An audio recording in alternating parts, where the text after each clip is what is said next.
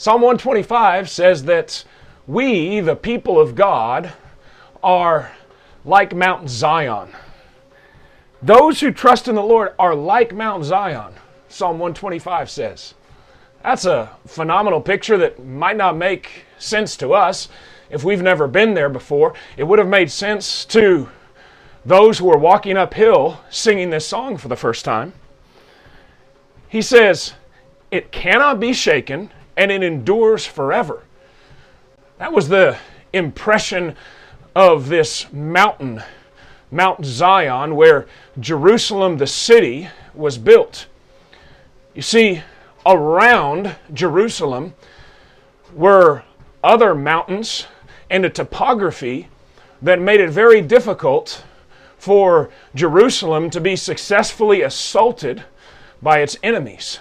There were natural protections in place by what surrounded Jerusalem. And if you'd come up to Jerusalem from the east, you could imagine just how difficult it might be along this journey to successfully attack this city that was set on a hill. Verse 2 says, as the mountains surround Jerusalem, so the Lord surrounds his people, both now and forevermore. What a beautiful image of the Lord surrounding his people, just as the mountains surrounded Jerusalem. So Jerusalem was on a mountain, but also there were mountains around Jerusalem. And so the picture the psalmist wants us to have as we walk uphill is that what we're seeing around us, physically speaking, in that area, was a spiritual representation of how the Lord works with his people. This is a psalm of security. Where are we putting our trust? And how do we envision the Lord encircling us? Where do you put your trust? Sometimes when we get things taken away from us, we might worry. Maybe financial loss, maybe something stolen from us, maybe something that we valued is taken from us. And we might say, well, it's not that thing that I miss. I'm not worried about that. And we might wonder, what am I afraid of? Sometimes our stuff and our things are a way that we achieve a certain amount of security. We know if we have our stuff, then life is in control. We know if we have a certain amount of money, perhaps we're secure, we're safe, as we might see it. And so our security very easily sometimes can be placed in other things, stuff, even relationships, our house, the type of car we drive. Whatever the case might be, we find our security in knowing that we have it. And so sometimes when we lose that, it's not so much in the losing of that thing, but it's in the losing of what that thing represents to us. And that's why sometimes it might hit us to our core, and we might not realize at the time when we lose something why it is that we've been impacted so greatly. Where should our security come from? Our security should come from the Lord and how he surrounds us. How does he surround us? How does he provide protection for us? This psalmist is crying out, like other psalms do, about the Lord taking care of justice, doing what is right for those who are upright, and then making sure that he punishes the wicked. What the psalmist has in view here is not just a physical representation of the mountain, but a spiritual representation of God taking care of his people with eternity in view. And when we think of what he's saying here, both now and forevermore, there's certainly eternity in view within these passages. So much so that I think a later writer of the New Testament would draw on this picture, even in this psalm, as he was writing to people who were living in Jerusalem, who were undergoing persecution. And he uses allusions to this passage to encourage them to remain faithful. You know, Jerusalem would be attacked and ultimately destroyed in 70 AD. And the New Testament letter that we have, Hebrews, speaks a word of encouragement to Christians who are living in that area, who are undergoing persecution and would undergo even more intense persecution in the days ahead. And what the writer of Hebrews does is encourage those people who were living in physical Jerusalem to trust that their security didn't lay any longer in the physical dwelling place of Jerusalem, not even in the temple, not even in that geographic location any longer, but that their security was found eternally in their relationship with the Lord and in the way that the Lord had brought them together as a people in the church of the New Testament. Flip over with me to Hebrews chapter 12. There's an extended reading that we won't complete, but I want to take a few passages out of Hebrews 12 to show how the writer of Hebrews uses Psalm 125 to encourage us, New Testament believers, to walk uphill and to view our Mount Zion, spiritually speaking, as something that can't be shaken. Lots of things are being shaken around us. Lots of turmoil. Lots of confusion about what's ahead, what decisions are going to be made. Where can we put our trust? Where do we find our security? Not in our stuff, not in our bank account, not in our relationships. But where's our security, Lord? Let's find out in Hebrews chapter 12. He says in verse 18, "You have not come to a mountain that can be touched and that is burning with fire, to darkness, gloom, and storm, to a trumpet blast, or to such a voice speaking words that those who heard it begged that no further word be spoken, because they could not bear what was commanded. If even an animal touches the mountain, it must be stoned." The sight was so terrifying that Moses said, "I am trembling with fear."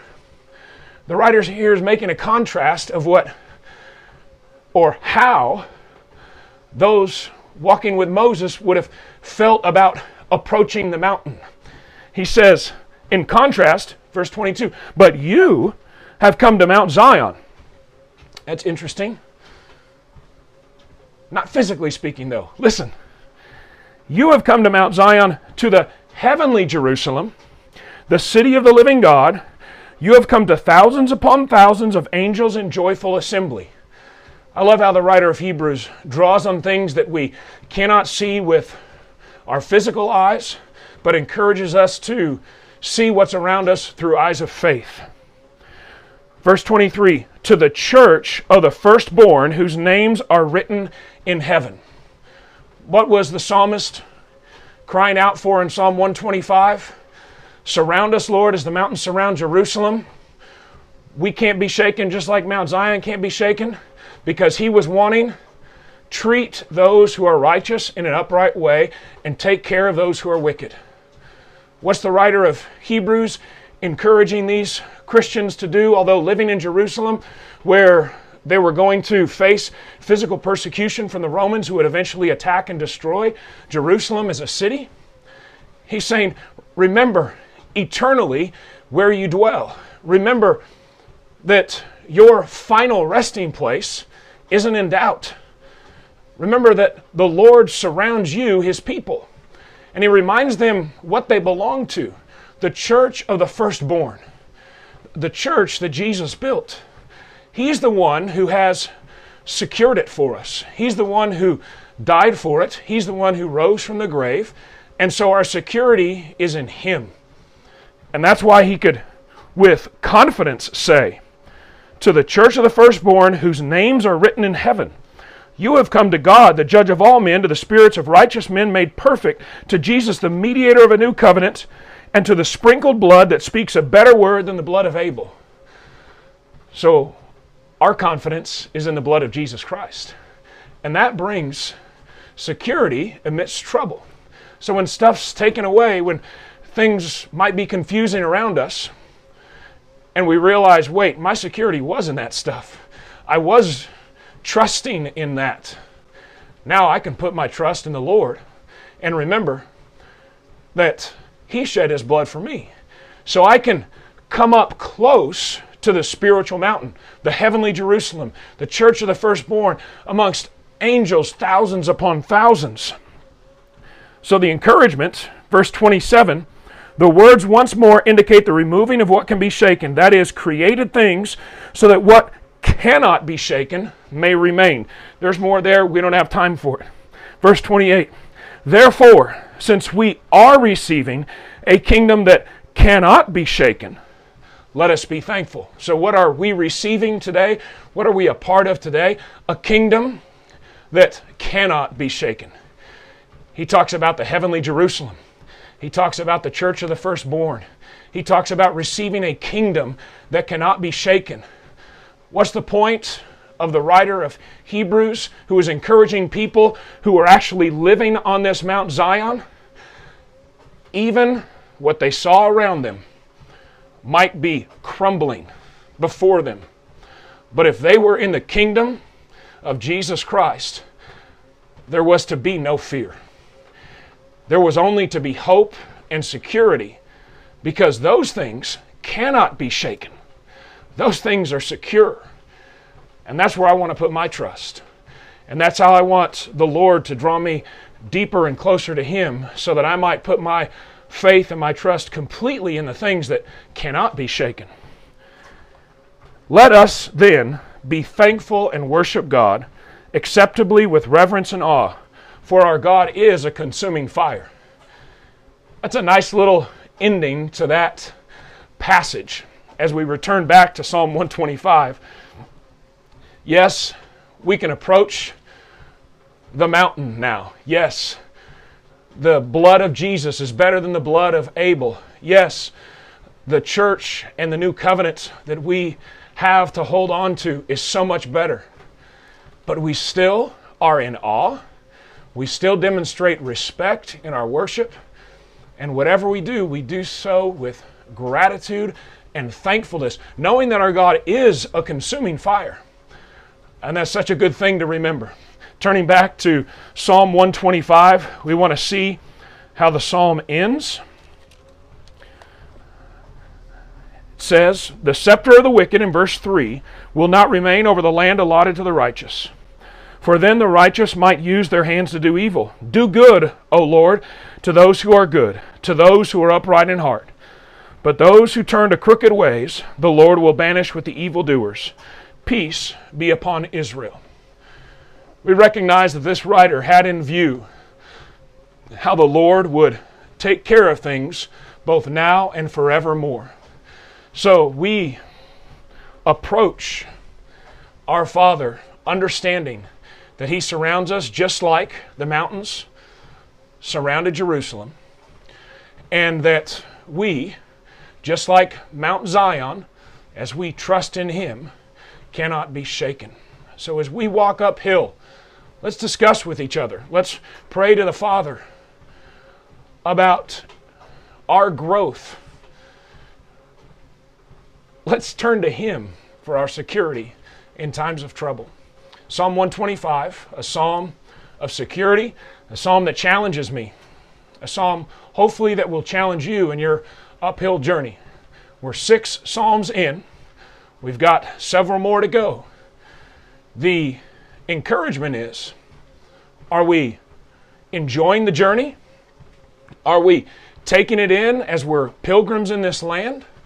Or are we just trying to get there as fast as we can? Are we just trying to be as efficient as possible?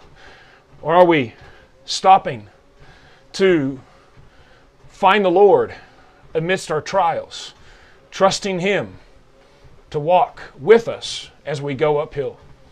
Thanks for listening. We'll be back with the next psalm.